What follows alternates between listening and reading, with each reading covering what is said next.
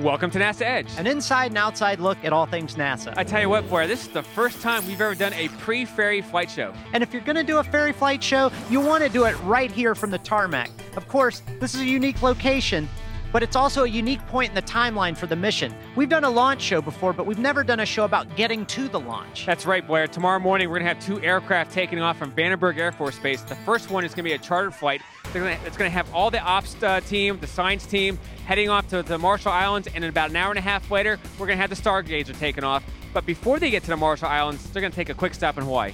Who doesn't want to take a pit stop in Hawaii? But you know what? There's a lot of organizational activity around the ferry flight, and that's what we're going to focus on in the show today. Franklin is going to talk to Jessica Bailey. She's the lead mechanical engineer for the Pegasus rocket. And then I'm going to talk to Ed Dunlap, the senior program manager for the L-1011. And of course, you get to talk to Don Walters, the pilot. I can't wait for that interview because he does a great job when he flies that L-1011. Absolutely. And finally, we're going to have our very own Tiffany Nail and Mick Waltman. They're right behind us in the stair truck, and they're right next to the Pegasus rocket.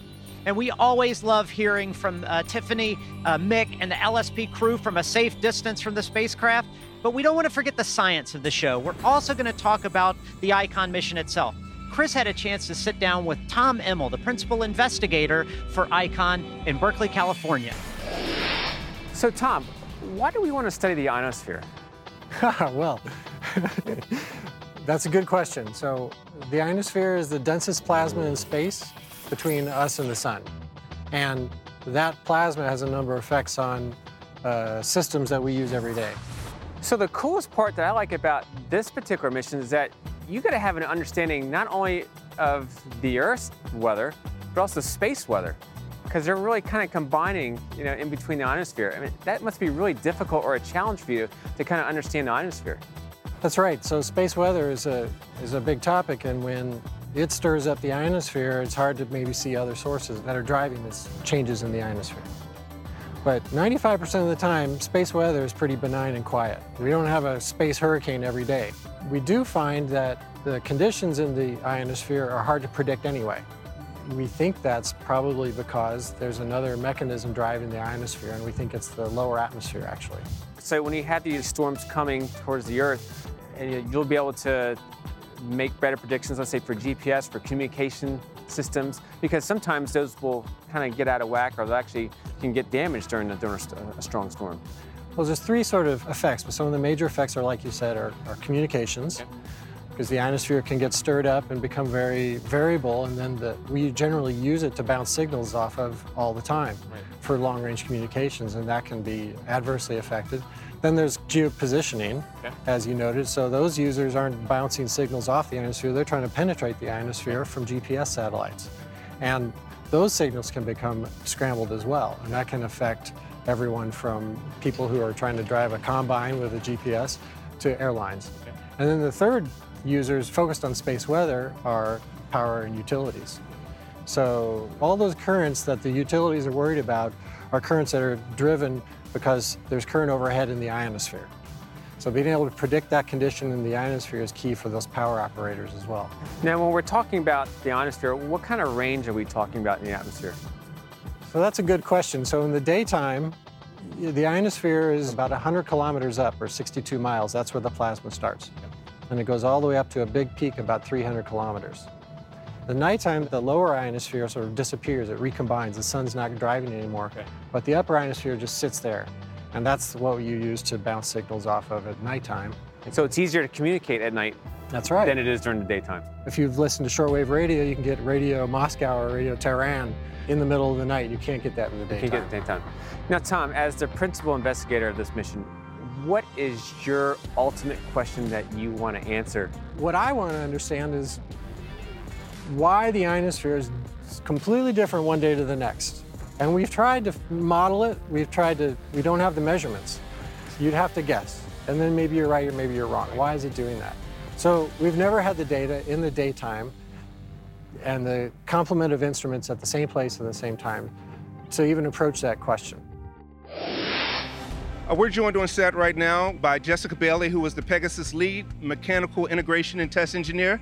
Jessica, thanks for being with us. Thank you so much for having me. Now, I understand you were in charge of the mating process between the Pegasus in the L-1011. Tell us a little bit about that process. Absolutely. So after we transported the Pegasus rocket out here, the L-1011 crew had already had Stargazer L-1011 jacked in the air about 3 feet. So the landing gear, the nose gear, everything, the entire aircraft is raised 3 feet in the air to allow us to actually drive our Pegasus on our trailer underneath the aircraft and allow for motion for the actual mating of the Pegasus to the plane. Now, that's not a process that needs to take place inside of a hangar. You actually did that right out here on the hot pad. Yes, we did. We did, absolutely. Tell us a little bit about the Pegasus rocket and as far as fueling is concerned. I understand this rocket is already fueled, and it's not fueled like later, right before the launch. Right, so these actually are solid rocket motors. They're manufactured in our Propulsion Services division up in Bacchus, Utah. And so it's a very stable fuel. So the motors come to us at Vandenberg fully fueled, and we attach to the plane with that. The fuel stays as part of the rocket for all that time. And when we go to launch, we ignite that fuel. Now, thinking about this ferry process from here to Kwajalein, are there any, engineering obstacles that you have to overcome to see this process through? Actually, the ferry, we do have one thing. So because we are launching from Kwajalein, we do actually have to have a layover at Hickam, which is on Oahu in Hawaii. Oh, man. I know, tough job we have. Tough job, right? But we have to refuel the plane and then refill the nitrogen tanks because we are running a constant nitrogen purge on the spacecraft inside the fairing to keep the Icon spacecraft nice and happy. Now, there was some testing going on when we got out here a couple of days ago to the hot pad. Can you tell us what type of testing that has gone on here over the past couple of days? Yeah, so we yesterday we finished up the combined system test. So that is the first test that we do of the Orbital ATK Stargazer L-1011, the Orbital ATK built Pegasus rocket, and then the Orbital ATK built satellites. Right. So that's another exciting thing about this mission is that everything is Orbital ATK. So it's a 100% Orbital ATK mission. Hey, well, Jessica, glad to have you on the show. Wish you and your team a safe flight out to Kwajalein, and we'll talk soon. All right, thank you so much. Right now, we're going to go to an interview that Blair did with Ellen Taylor over at Berkeley. Ellen, as systems engineer on a project like Icon, tell me a little bit about the challenges you faced. So I think the project like Icon is challenging, but it's also a lot of fun. And one of the unique things about what we did for Icon was we brought a whole bunch of different instruments together. A lot of the instruments have been flown before, they're heritage instruments, but the unique thing is putting them all together into one package, into a very small space. So one of the things that we did was put all of these different instruments on a single platform, and they had to all have their different field of views, make sure that they were looking where they were supposed to. I guess that's a big part of the challenge when you have these science requirements, and yet you have to fit all these instruments in. How do you work with the scientists to make sure that those objectives aren't compromised when you're trying to fit this unique launch vehicle? I think it's a lot of give and take. I mean, I think we have a lot of discussion with the scientists and trying to figure out exactly what they want and the requirements that they need from these different instruments. And so I think it's a lot of back and forth. I think there's initially, these are the requirements, and then we go back and tell them, that's not going to happen. And because of the different, the way that things have to come together, then they come back to us, and we kind of just figure it out as we go along. What are the kinds of instruments that you actually ended up putting on the final version of Icon? So there's 3 imagers, and then one ion velocity meter, the IVM, and that's from UT Dallas. The instrument is actually taking measurements right at the spacecraft. The other imagers are one's a Michelson interferometer, that's called the MIGHTY instrument from NRL.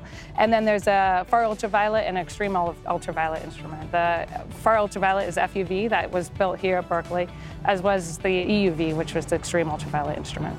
How will you transition once you're launched and once you're in space to getting to an operational phase, if you will? Tell us a little bit about that process. So that's actually one of my favorite processes. I love the couple of days, couple of weeks right after we launch. And so the Mission Operations Center, which is here at UC Berkeley, we initially, watch the launch. There's some very minor commanding. A lot of the initial work for the spacecraft, which is kind of deploying the solar arrays. That's actually all done autonomously. So we're not doing that through commanding. But then after that, kind of day by day, we start to bring both the spacecraft and then also the different instruments online. And so it's initially 24/7 operations. We're talking to the instruments and the spacecraft kind of as many times as we can, as many times as we see it go overhead. And then we kind of back off after a month after launch. We sort of back off and kind of let the scientists come in and do their job, and we step away and hopefully everything's working. Now, let's say, 6 months into the mission, they're getting some data and they see interesting things and they want to change things. Are you still involved at that point, or how does that work? Absolutely. So we're, there's an advantage in that a lot of the engineers that built the Icon and built the instruments are actually here at Berkeley. And so that's also where the mission operations is, and that's also where the scientists are. And so there's a lot of, we want to change different high voltage settings, or if we want to have the spacecraft do something else, so we have all that capability here, and we just go down the hall and the scientists can come talk to us. Or pulled in. That's great. Now, I've got one more question for you in particular. So you've helped put all this together and help the scientists meet their objectives. When do you say, it's done, I'm finished, and good job? So it's a good question. So I think a very exciting moment is right at launch. I think a very satisfying time is after you hear back from the scientists and you see a lot of the papers published, and you kind of see that going on, and even 10 years down the road, you kind of hear and of new discoveries that are coming out, and that's makes it very satisfying. Joining us now is Ed Dunlap, who's the Senior Program Manager for the L-1011. The last time we spoke, Ed, it was before the Cygnus mission, which took place or launched out of Florida, out of the Cape. How is something like going to Kwajalein different from an operations standpoint? Yeah, good question. So basically from a rocket standpoint and how we prep the airplane, it's the same. But logistically, it's hugely different. I mean, for one thing, we're going out of the country. And it makes you appreciate just what an airline does for you, taking care of all the details. For example, TSA, leaving, getting back in the country. Even though we're going to a military installation, we're leaving the US and going to the Marshall Islands. So we have to export everything and then import the things that we're bringing back. Not the rocket, of course, but everything else that we have on the airplane. Yeah, do you have to explain that, like how you're taking this big asset out of the country and then you're not returning with it? In great detail. And very thankful for a lot of people that we have that know how to navigate those processes with the government to be able to get that done. And I imagine when you're at Kwajalein and you take off, like how far do you have to fly out into or over the ocean rather, to actually make the launch? Yeah, in this particular case, we're about 90 miles off the coast. I think we're about 120 miles. I think that's about it for Kwajalein. So it's a little bit further. And then of course it's night, so you're out over the middle of the Pacific Ocean at night. So highly dependent on our navigation systems and things like that we have on board. And of course, it's a much shorter runway in Kwajalein than any place else we operate. Well, and I noticed just as a layman that the Pegasus doesn't clear the ground very much, so landing has got to be very challenging. I think, and the pilots can of course answer it a lot better than I can, but I think from the way they fly the airplane, it's really not a whole lot different. Of course, they want to be very gentle on landing. Of course. Of course. Now, I'm wondering, are you actually going? What kind of team are you actually taking out to Kwajalein? Of course, we have the Pegasus team, which includes the rocket engineers and launch panel operators and ground support technicians. In addition to that, from my perspective, we have aircraft technicians that we have to take because, again, same thing with any place we launch from, we have to have 24-hour coverage. So from the time that rocket was on the airplane, there's somebody from the rocket side and also from the airplane side on the airplane 24 hours a day. In addition to that, I'm responsible for making sure the flight crew is trained and ready. And so we've used the simulator, as you saw the last time we were together. We've used the simulator not only to get the flight crew current, but to practice the launch and the launch profile. Remember, this is a 3-person crew. We have a flight engineer position. Because we don't do that many launches, we like to get them the experience of what it's like. So we have 2 full crews on board as well. How do you determine who gets to fly during the drop? I leave that one up to the chief pilot. Oh. And I'm sure he's qualified. Yes. Yeah, awesome. Well, listen, thanks so much for being on the show, Ed. We really appreciate it. We always love hearing from you guys because it's a very important part of the process that we don't see very often. Again, thanks. Thank you. Now, the pilots are a very professional group, as you know, but they also like to have a little bit of fun. So we had the unique opportunity of getting a look inside the cockpit during a recent taxi of the L-1011. Let's check it out. NASA 3.14159, you're cleared for takeoff. NASA Pi, roger. Huh? Contact departure control. Roger. Huh? Request vector clearance, over. What? Your vector is 270. We have clearance. Roger, roger. What's our vector, Victor? Tower, radio clearance, over. That's clearance, over. Over. Roger. Huh? Roger, over. What? Huh? Who?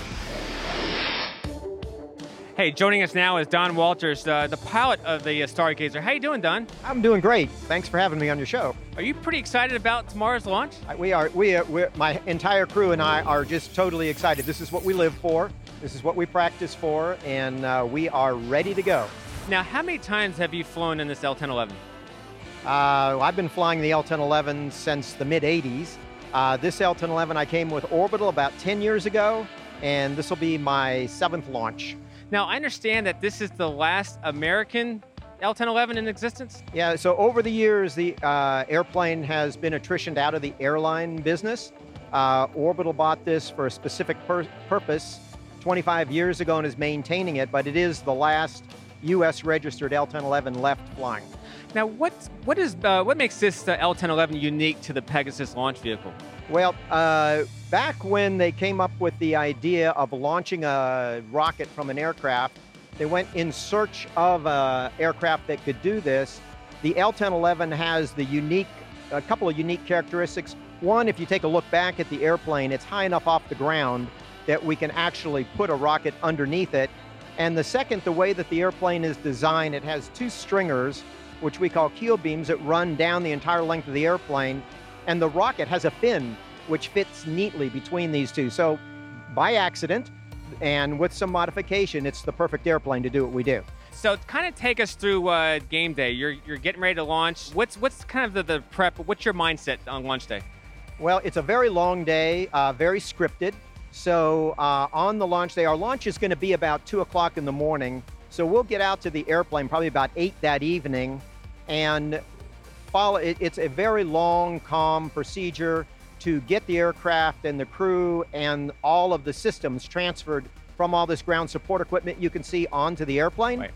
And then we go through several rehearsals in our mind. Right. And it's a 59-minute flight from the runway and quadrilane, a very precise kind of a racetrack pattern, if you will, to the launch point. Now, you say you talk about this racetrack pattern. So what's the launch window for this mission? The launch window has been changing, but I believe that our launch window is 38 minutes, and that's dictated basically by the amount of time it takes the rocket to fly over other air traffic and how long ATC is willing to keep it clear. Now, are you going in a circle test track, or is it a figure 8? What kind of pattern do you guys fly? Well, I mean, if you just picture a high school racetrack. Okay. So you're like a NASCAR driver. You're like a NASCAR driver. Left turns at only. 8 miles per minute. Now, Don, I want to thank you so much for taking your time out. I know you're a very busy person, being a chief test pilot here for this mission, to come out and talk with us today, and I really appreciate that. And have a great flight to the Marshall Islands and enjoy that day in Hawaii. Absolutely. I tell you what, we've been talking about the L-1011 and the Pegasus, but our very own Tiffany now and Mick Waltman, they're right behind the stair truck, and they're right next to the Pegasus rocket. Tiffany? Chris, we are 18 feet for the Pegasus XL rocket. One doesn't get typical access like this to the Pegasus, so thank you, Orbital ATK, for this access. Mick, why did LSP select the Pegasus XL for the ICON mission? So, Pegasus XL is a unique vehicle, and LSP usually selects the vehicle for the spacecraft. And in this case, due to the size of the vehicle and the orbit that was required for ICON, we chose the Pegasus launch vehicle. One of the other unique things about that is we can pretty much launch this vehicle from anywhere in the world, Tiffany. Now, Mick, you point up a good point. Where has NASA, what is our history? How many missions have we matched the Pegasus XL and launched? And where are the locations that we launch from? We do have a long-standing relationship with Orbital ATK on the Pegasus vehicle. This will be our 21st Pegasus XL with Orbital ATK. We have launched vehicles from all over the place. Cape Canaveral Air Force Station in Florida, Vandenberg Air Force Station right here in California where we are today, and of course the Kwajalein Atoll in the Marshall Islands, which is we're heading to for ICON. So it's an exciting time to be this close to the rocket, standing right here underneath Stargazer, the mighty L-1011. I'm excited to be here. So I have to point out to the audience, the weather we're seeing right here for Vandenberg is phenomenal. And this is not your typical weather, is it, Mick? No, Tiffany, it's not. You know, the hot pad is right here out at the airfield at Vandenberg Air Force Base. We're just right off the Pacific Ocean. So normally what we see here is we got wind blowing down the airfield. We've got fog. Normally you'll see the engineering teams working. They'll be bundled up in jackets and hoodies. Today is an absolutely gorgeous, beautiful California day to get ready to load up and prep for ferry flight. I think you brought us a little luck with the weather here from Florida today. I will totally own that. Thank you. So let's talk about, well, we talked about the history. Let's talk about now, where are you going to be? Tomorrow is the big event, the ferry flight. Let's talk about the ferry flight, and then where are you going to be for launch day? So yeah, tomorrow we ferry flight from Vandenberg. We'll ferry to Honolulu, Hawaii, and then we'll ferry to the Kwajalein Islands. It's about 6 hours to Honolulu and about 6 hours to Quad. So it's a long flight for Pegasus. We're loading the L-1011 today and prepping for that ferry flight tomorrow. Myself and the engineering team that I'm part of, Orbital ATK and NASA LSP, we'll be flying in another plane that'll take off just prior to the L-1011 in Pegasus. And part of our job there is to lead the way is to determine wind and turbulence and weather stuff that's going on in the air and kind of feed that back to the pilot, Don Walter, who we just heard from a little bit ago, of the L-1011, so that he can make sure Pegasus has a smooth ride during this ferry flight. And then on launch day at Quaj, we will be on Kwajalein in the Launch Control Center prepping for launch and drop of the ICON mission. You know, Mick, that's a tough gig to have to go to Hawaii. I mean, I really have a lot of sympathy for you. Yeah, the engineering team and I, somebody's got to do it, but we're excited. We're very excited to be there with Orbital ATK and LSP. Now, it's a long tradition for Orbital ATK to name the Pegasus XL rocket. And there's a name on the rocket that is very near and dear to our hearts from LSP. Mick, let's talk about her. Yeah, the tradition of naming the rocket is a great one. You know, we've had names from all over, but this year it's Icon Linda, named after Linda Foster, one of our employees back at Launch Services Program. And Linda is such an amazing lady. She keeps the engineering team intact, the management team intact. You know, she makes LSP run. She's just one of the many people that keeps us launching rockets and our mission success. So, Linda, here's to you. Go Icon. Thank you, Mick, and have a safe trip tomorrow. Back to Chris and Blair. Thanks, Tiffany. I tell you what, Blair, I'm getting really excited to see the Stargazer take off tomorrow morning. Did you get your bags packed and ready to go for the flight? Well, if you Frank and I are all ready to go. If you look closely during the launch, you might see signs of a stowaway. I'm not saying anything, but I've been known to try to make a run for that before. Tell you what, you're watching NASA Edge. An inside and outside look at all things NASA.